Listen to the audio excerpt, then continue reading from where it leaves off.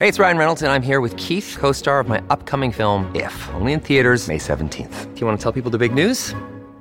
All right, I'll do it. Sign up now and you'll get unlimited for $15 a month and 6 months of Paramount Plus Essential Plan on us. MintMobile.com/switch. Upfront payment of $45 equivalent to $15 per month. Unlimited over 40 gigabytes per month. Face lower speeds. Videos at 480p. Active Mint customers by 531.24 get 6 months of Paramount Plus Essential Plan. Auto renews after 6 months. Offer ends May 31st, 2024. Separate Paramount Plus registration required. Terms and conditions apply if rated PG.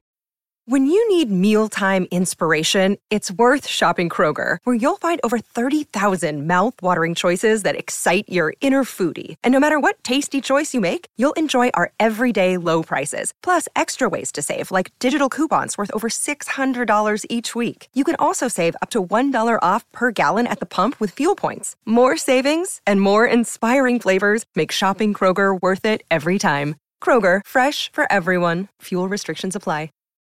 Why take one vacation with the family when you could take all of them?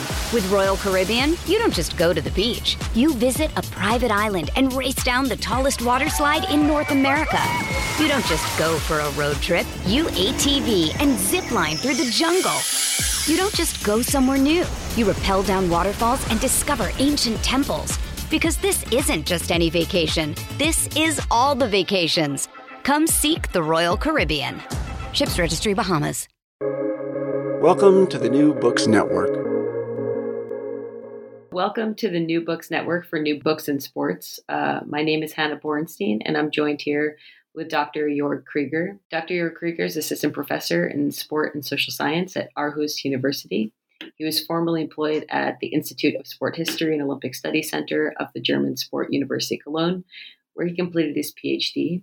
His main research fields are the history of doping and anti-doping, transformation processes in the IAAF, the International Association of Athletics Federations, history of the Olympic movement, and the Youth Olympic Games. In 2016, he published his first monograph, Dope Hunters, which was about the evolution of scientific knowledge within the international anti-doping community that coalesced around the second half of the 20th century.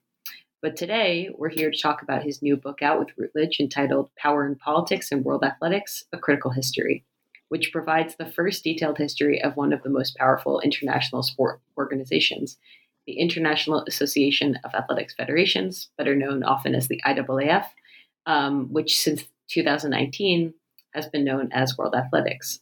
So before getting into the book, I wonder if we could begin by just, you telling a little bit about your background, where you're from, and eventually kind of how you got into this project. Yeah, sure. Thank you for the introduction and for doing this interview with me. I'm looking forward to speaking about the book, which is always a good thing after such a long period of writing. So, yeah, I'm a German sport historian based in Denmark, but working on international sports. I think I have quite an international background. I did all my undergraduate studies and postgraduate studies in the UK. And here I always highlight my time at the University of Brighton and their critical studies in sports center, where really my academic interest was triggered in looking closer at power relations in sports. And it was also when I was in Brighton that I worked as a volunteer at the 2009 Berlin World Athletics Championships. And this incident happened that I happened to be in the office of the IAAF president at the time, and they spoke about the case of Caster Semenya. And that really sort of got me thinking about what kind of organization is this? What are we dealing with here? But yeah, we'll come back to that later. Obviously, I then went to Cologne, did a PhD in sport history, dealt more with doping and anti-doping, but quickly realized that the IAAF also played quite a crucial role in the formulation of doping regulations. So there again, I was with this sports organization, the governing body of athletics. And yeah, I also stumbled over the fact that there wasn't any academic work on this organization. And that's how it all happened. And I decided to explore the IAAF a little bit more.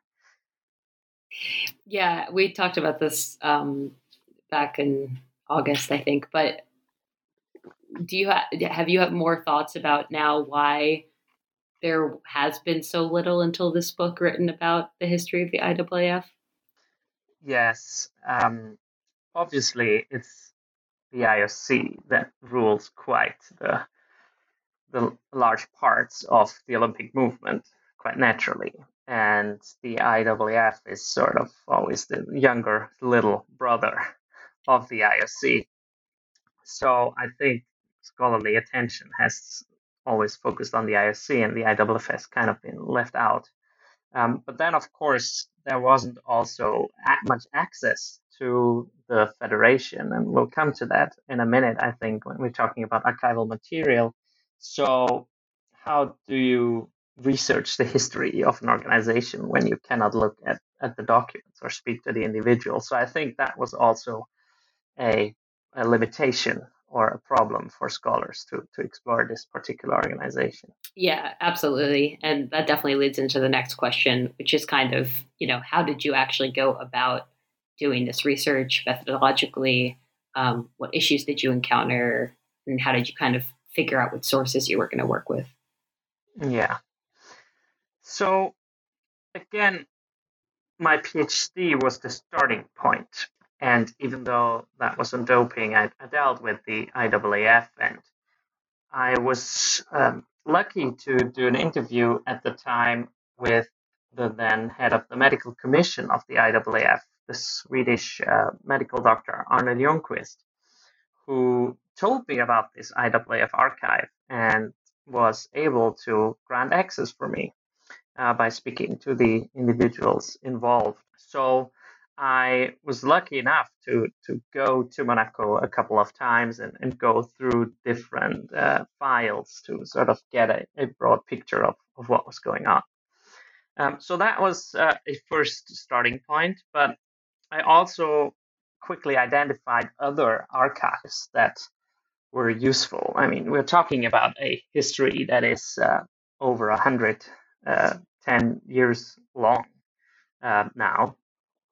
So, we're talking very different time periods, very different individuals involved. So, these files are also split in very different locations. So not everything is in Monaco. And in fact, in the end, I visited 15 archives around the world, and actually there would have been more had it not been for the pandemic. So, yeah, I worked with the files that were in Monaco, and then tried to see where other correspondence partners or individuals that were involved in this history were located, and try to identify the material that they had left. So the different presidents, for example, their archival files are in different places. Individual council members, they also collected materials and left it in official archives. But it was a constant process of identification of relevant sources, really.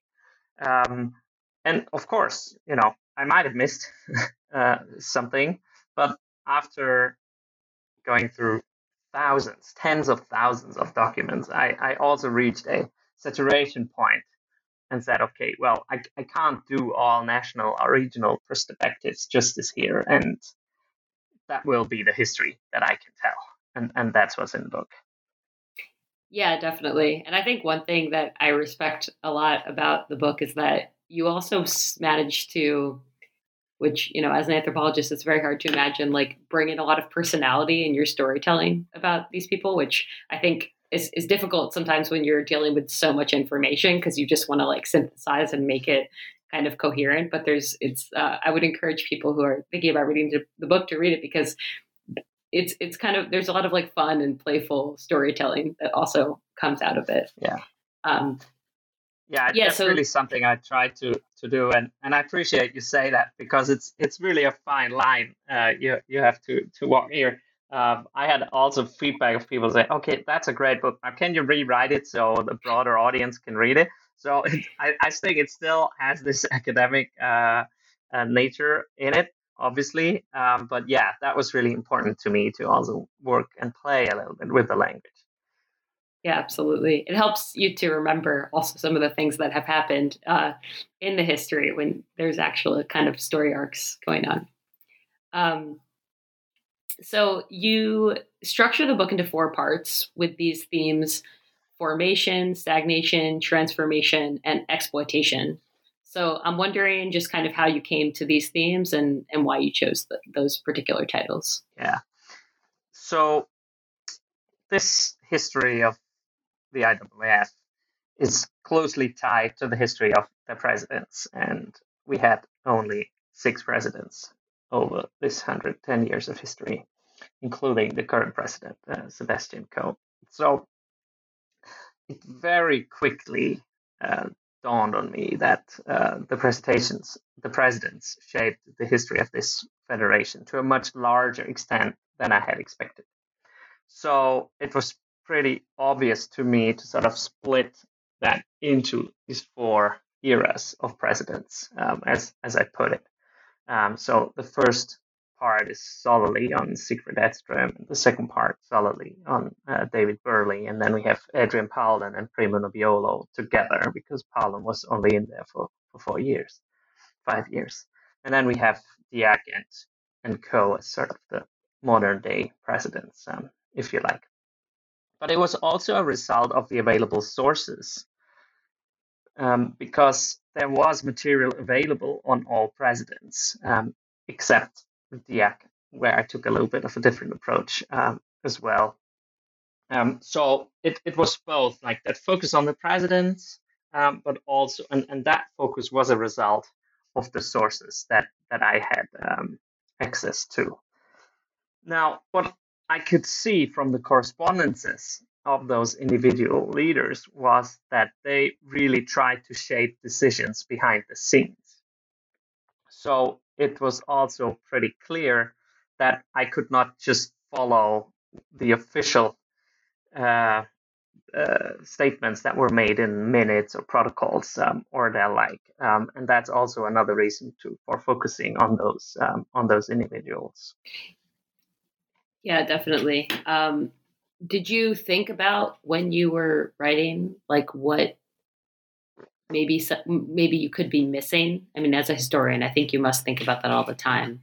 But specifically, maybe with the IAAF, what did you wish you could have maybe had access to that either doesn't exist, or you don't know where to find it, or just is not available to researchers?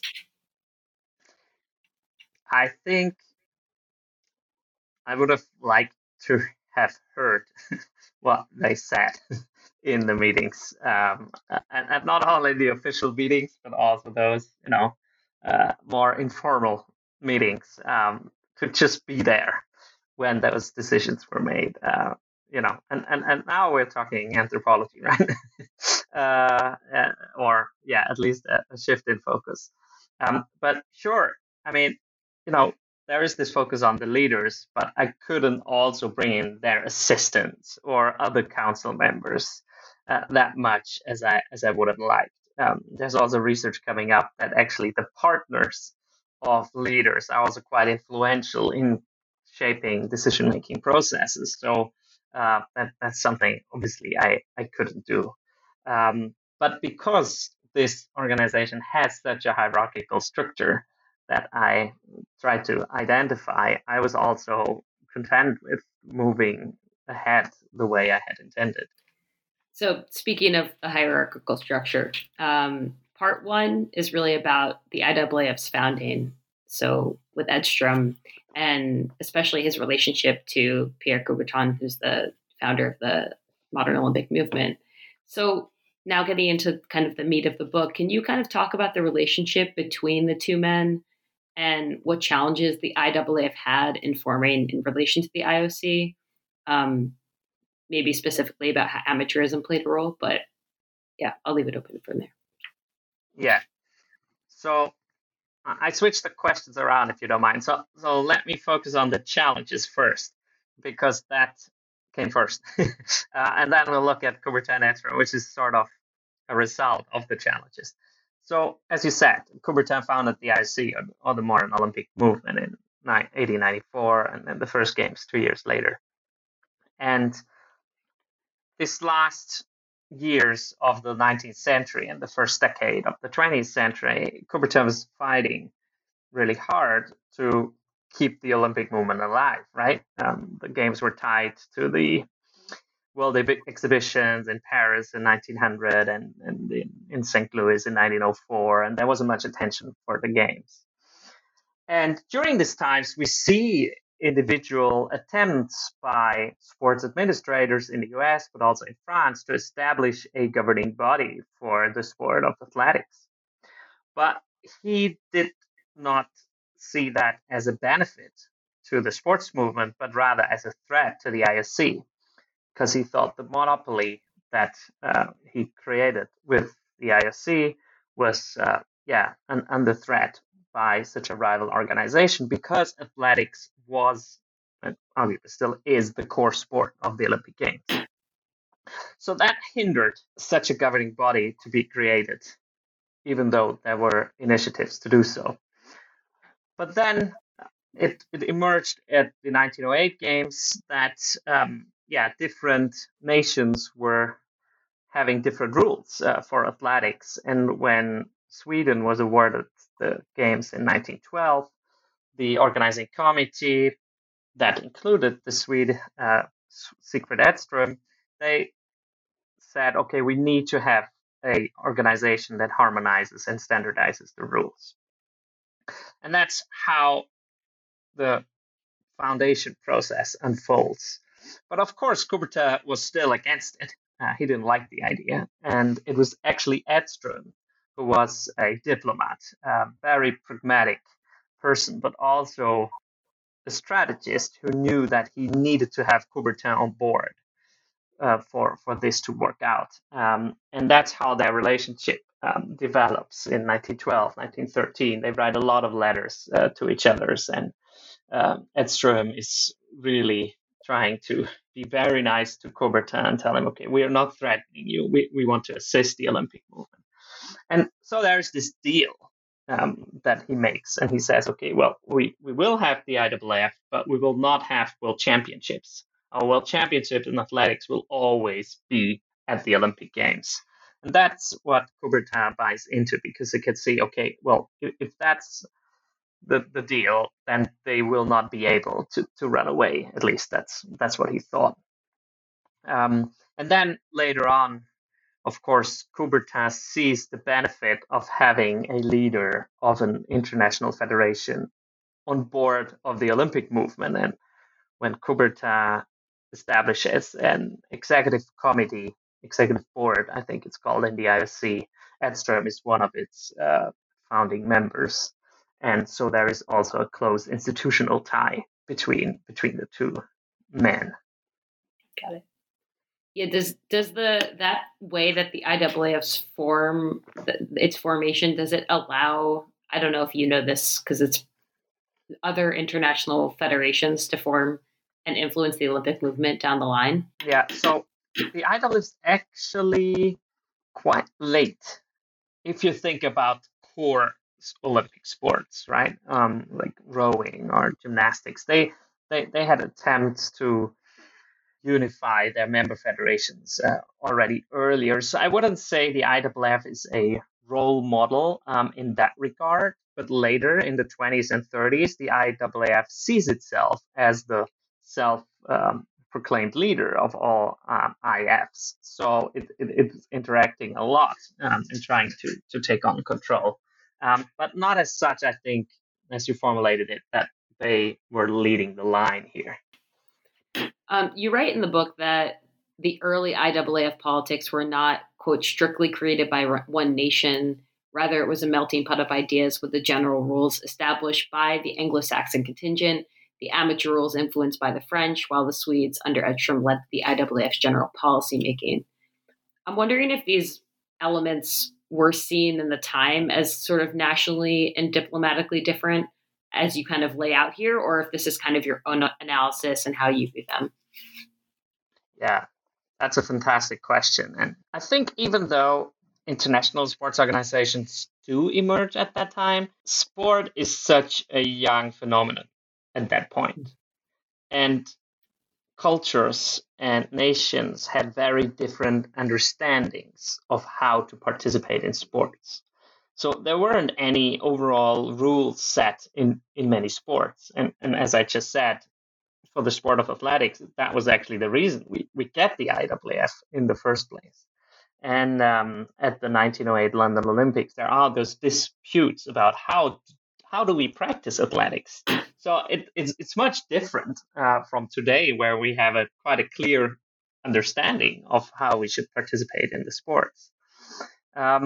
So in a way, there were much bigger national differences than today. And I think it also helps us to understand that sport is not a result of a natural process, but a consequence of a contestation and construction, really, with the strongest parties succeeding in implementing their rules. And I think that we can see really well in this establishment phase. But to come back to your point, also, we can find evidence in the rhetoric and in the letters. So when Edstrom writes to his assistants, he would very often write the French or the British or the German, even though he only referred to a very few individuals. So there was this separation in thinking about sports across national lines already at the time. And I think that we can clearly see in the historical files. Yeah, that's definitely interesting to think about how, broader politics at the time would structure how people would be talking about the different members, because we view it now as them being a little bit more in the same kind of club. And you talk about how the League of Nations specifically provided an alternative framework to the existing international sports structures of the 1920s, which was another one that Edstrom vigorously opposed. So I'm curious if you can maybe elaborate just a little bit more on this point in terms of the ways that his actions and the IAAF either operated as a proxy or in tension with international politics at the time. Yeah. So Edstrom, in one way, was not different from Coubertin, and that was that he wanted to have control over any aspect of athletics, whether that be women's athletics, or whether that be all different disciplines of athletics globally. So he was very much driving this process that the IAAF should be the decision-making institution. So he recognized the League of Nations as an important political player. Edstrom was also an international man. He was chair of the International Chamber of Commerce. So, for example, he wanted to wait what reaction there was politically on the readmission of Germany and Austria after the First World War, and he listened to these political decisions. But he did not want to give away power to them in the sports sector, because for him there was still the need to control the two. So autonomy and control were his key concerns. That said, I just mentioned previously that there was this divide amongst nations with different political agendas already at the time. So, of course, the political interests also played a role in how decisions were made in the Federation. So I don't think we can say the IAAF acted very much in tension with international politics, but often international politics were reflected in the decisions that were taken within the organization. That's very helpful. Moving on in part 2, you start to focus on the British next president, David Burley. And he came into his position in 1946, so right after World War II, which, you contextualize as being a time when international trade was booming. And then ultimately television during his rule had come to play a very important role in the sport. And also a lot more countries were kind of being included in international sport. So I'm curious if you can just kind of lay out how some of these changes under his leadership affected the structure and voting policies in post-World War II dynamics of the IAAF. Yes. So this man David Burley, or Lord Exeter, as he's also called in other literature. And he is leading this federation through its arguably most turbulent time, and hence also this stagnation, because he doesn't change the federation, even though the entire world around him and the federation is changing. So the approach that he took, in a way, was sticking with the roots of the federation, and athletics being an amateur sport. He was a conservative aristocrat who lived a very different reality than the athletes who competed during this time period. So to break it down into those different themes, and start with countries being added as members to the federation. Of course, most of these countries came from the global south, as you outline, and here mainly from the African continent. And what Burley tried to do was he tried to that the traditional federations would maintain control over the processes within the organization, and for that matter, introduce this weighted voting scheme so that the bigger federations would have more votes than those newly emerging countries or federations from those countries. So there was some tension here, but he wanted to keep the traditional power balance in place. And I think that shows really well how he was wanted to keep the power with those traditional athletics countries. Burley was also very much concerned with amateurism. So that's another example of how he mainly concerned himself with these roots of the federation as an amateur sports federation, even though athletes were accepting money at that time already. So he struggled in keeping the federation in line with the realities that were happening around it. Why take one vacation with the family when you could take all of them? With Royal Caribbean, you don't just go to the beach. You visit a private island and race down the tallest water slide in North America.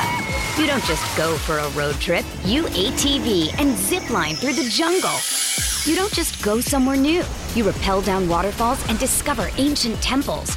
Because this isn't just any vacation. This is all the vacations. Come seek the Royal Caribbean. Ships Registry, Bahamas. This episode is brought to you by La Quinta by Wyndham. Your work can take you all over the place, like Texas. You've never been, but it's going to be great because you're staying at La Quinta by Wyndham. Their free Bright Side breakfast will give you energy for the day ahead. And after, you can unwind using their free high-speed Wi-Fi. Tonight, La Quinta. Tomorrow, you shine. Book your stay today at lq.com. Families have a lot going on. Let Ollie help manage the mental load with new cognitive help supplements for everyone 4 and up, like delicious Lolly Focus Pops or Lolly Mellow Pops for kids. And for parents, try 3 new Brainy Chews to help you focus, chill out, or get energized. Find these cognitive health buddies for the whole fam at ollie.com. That's OLLY.com. These statements have not been evaluated by the Food and Drug Administration. This product is not intended to diagnose, treat, cure, or prevent any disease. It's kind of impossible to talk about the history of the IOC or IAAF or really most sports in that without talking a lot about amateurism, it seems. Upholding amateur values, you write, figured prominently alongside a lot of issues regarding sex testing and doping control. So I'm curious if you can talk more about how under his leadership, the IAAF was laying the groundwork for doping and sex testing as we kind of understand it today. And I'm sure we'll get more into that in the later sections, but also kind of how maybe some of these issues also related to amateurism when it comes to sex testing and doping. Yeah. So how I always try to explain that amateurism survived in this time period after the Second World War until the 1980s is that for those sport leaders, sport was something stable, something that they could hold on to. that they were used to from pre-Second World War time, in a time period where that was so chaotic politically, that was so rapidly changing societies, but also with regards to technologies, for example. And that stability came through amateurism. Even though, of course, we know that this amateur idea was very much detached from reality.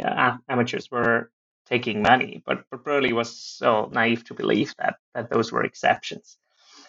And the invention of anti-doping and sex testing kind of plays into that too.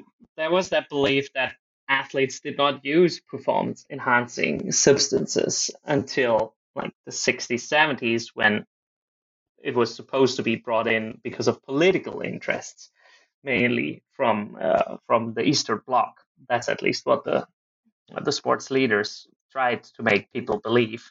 So it was another way to keep the sport pure.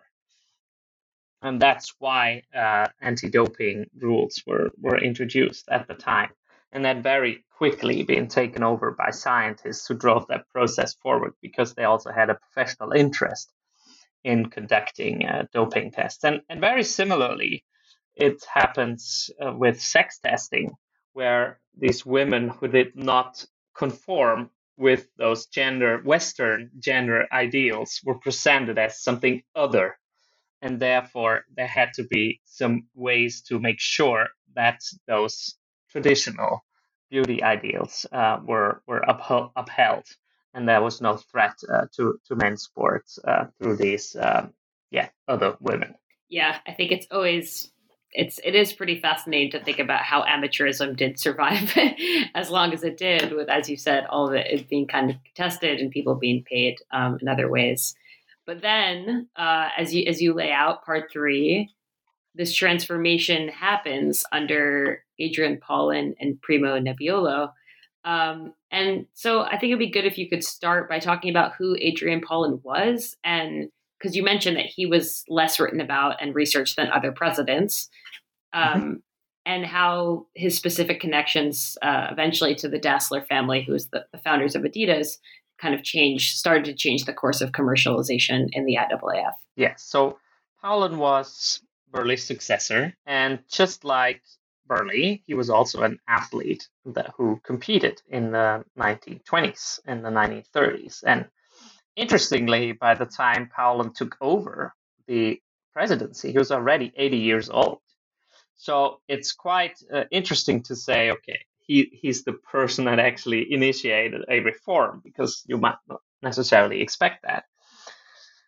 Paulin is less written about because he is arguably was less controversial, and certainly also because there is he was the IAAF leader for a much shorter period of time compared to all individuals that took on the presidency before him and after him.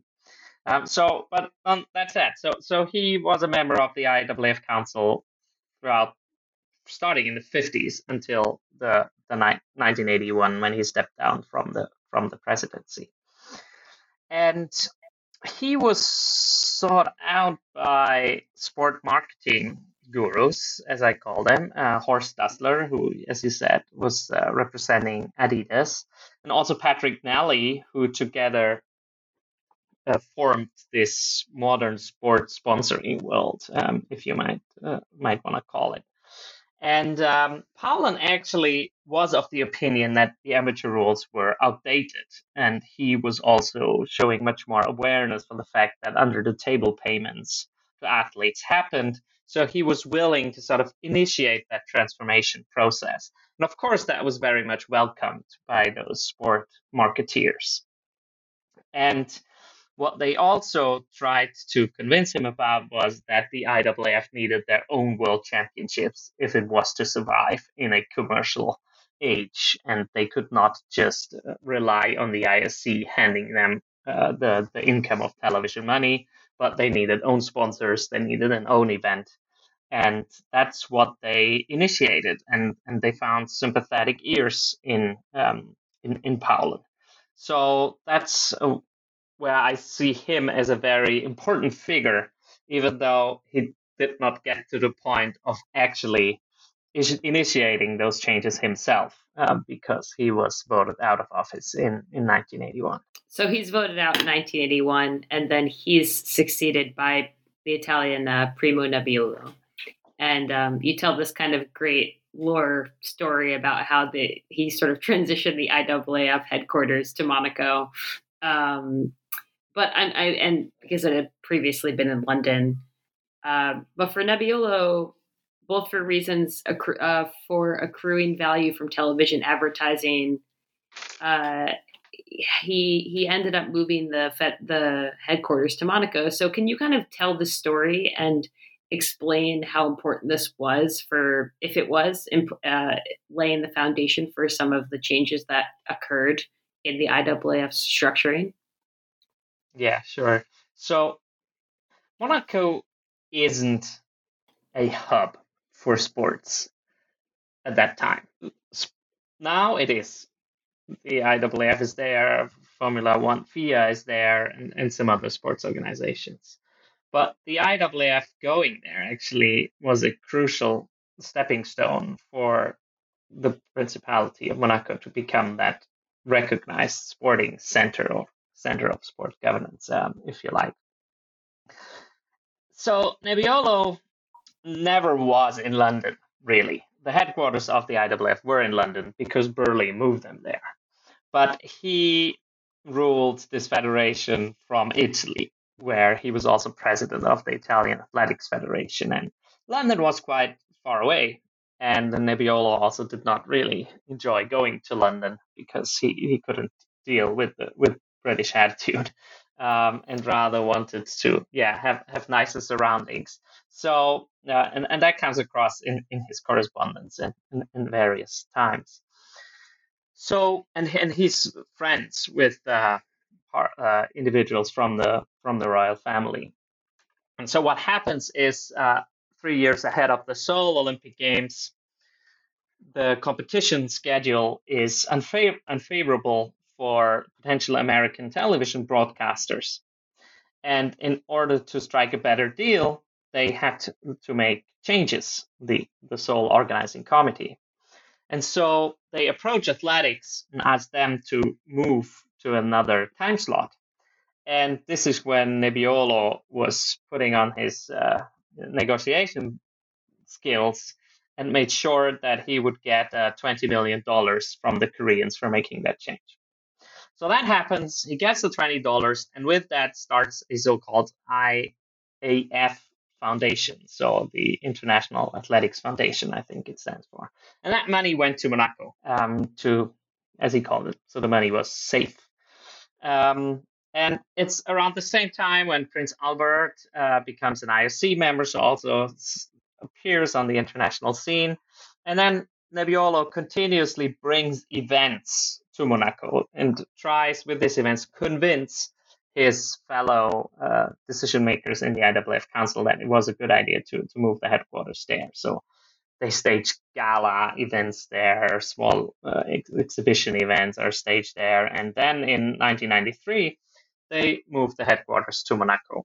Of course, that was also heavily influenced by the fact that the tax regulations were much, much different in Monaco than they were in London.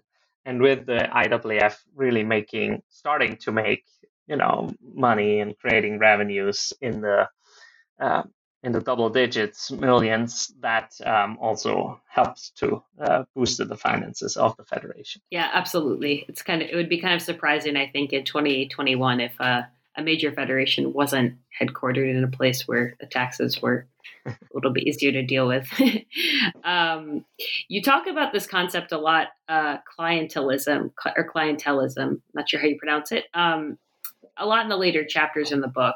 In the later 1980s, Nebbiolo employed this position by adopting a one vote, one country rule.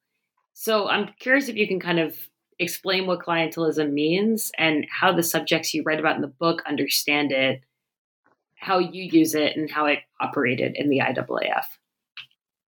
Yeah, so I would say clientelism is a political, social system based on the relationship between the client and the patron, with the client giving some sort of political support to a patron, for example, by voting for him or her, and in exchange get some special benefits in different ways or whatever that may be.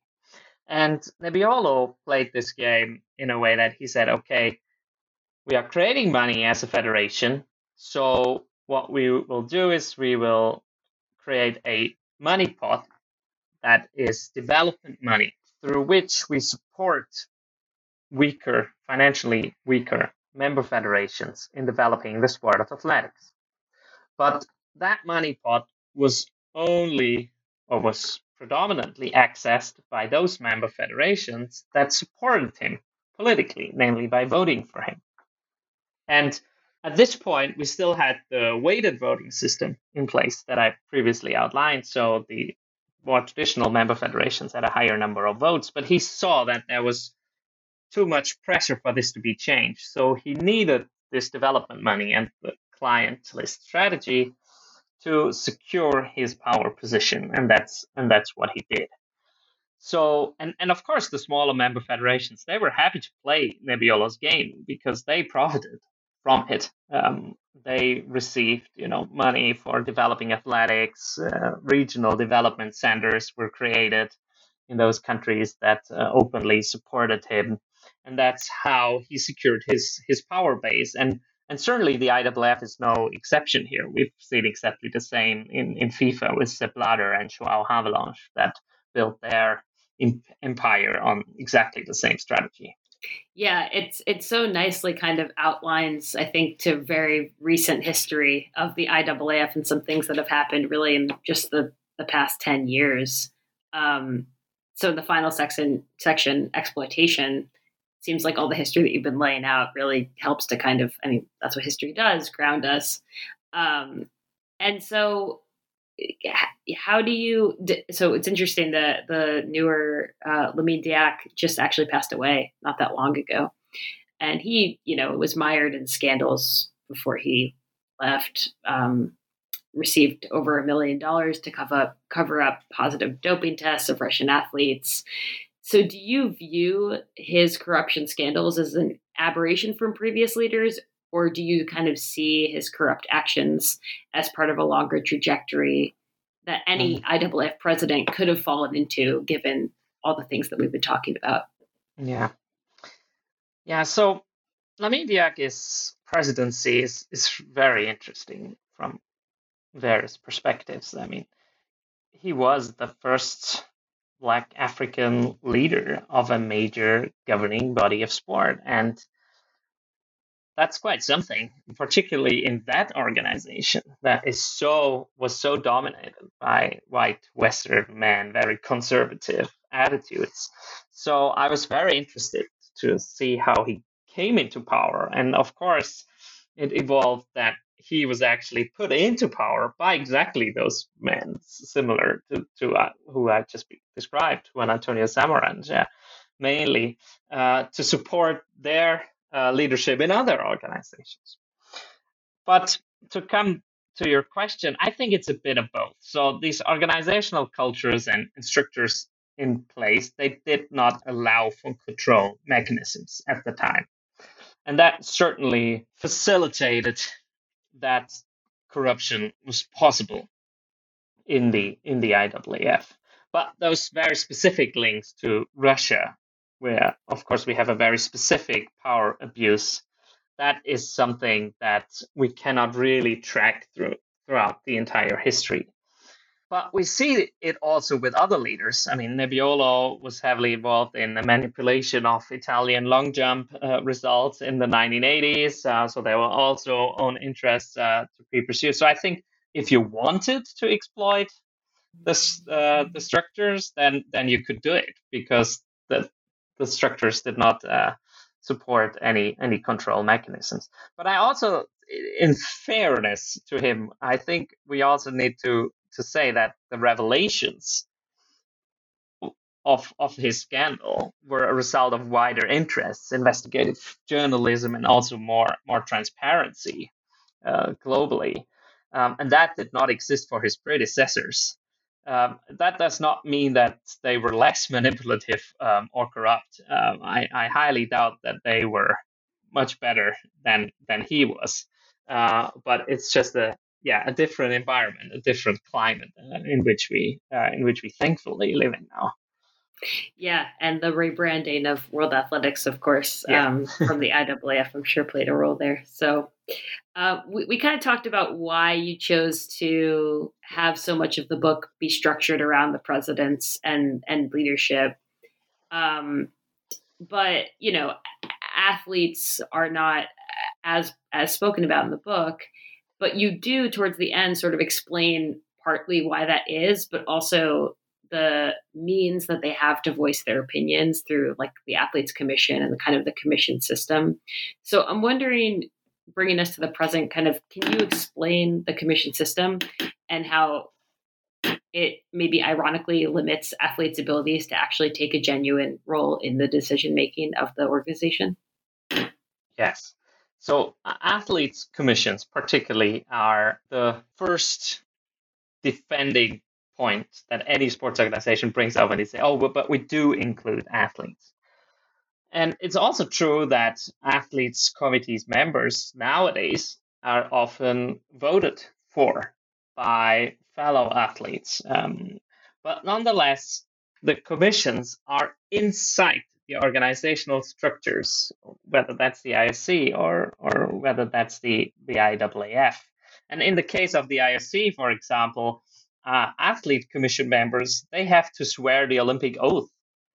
And so that means they have to act in the interest of the International Olympic Committee and not in the interest of the athletes. And it's very similar in the IAAF, even though they do not swear an IAAF oath. But if you are inside this commission structure, then you act in the interest of the federation. And that's the problem, because then you are very limited in acting in the interest of the athletes. And of course, that is why we see now these athletes' bodies emerging, which are trying to contest that relationship of individual athletes, vice versa, the governing bodies of their sports. Yeah. Have you thought about kind of what then maybe next chapter of this book would be that we're entering into right now with this kind of rebranding, and then something like the Athletes Association, which it seems to be one of the first attempts to really form an independent body of athletes' voices with World Athletics? Yes, I think hopefully we will see an increased breaking up of the structures in which athletics takes place, whether that's through such bodies, maybe also through a reformed juridical system. The entire CAS, Court of Arbitration of Sport system, that obviously plays also an important role in athletics. That is something that hopefully will be reformed in the coming years, and then hopefully have a more athlete friendly policy. So that could be a next chapter addition to. Yeah, I suppose we'll just have to see. So who do you hope reads this book, and what do you hope they take away from it? Well, I think the main takeaway is that it outlines how individuals have controlled and constructed a sport that predominantly serves the interest of those who are in charge. And so I think it can be a very good guidance for athletes involved in shaping their own sports. But I think it's also a history that can be read by future sport leaders, and to learn about the organizational cultures and structures that exist within sports, and ideally inform them on how to change those structures, even though that might be very difficult considering the long history of them. So this certainly would be my first target groups, but the academic world might also use it and criticize it and use it to develop our knowledge about how sport came to be what it is today.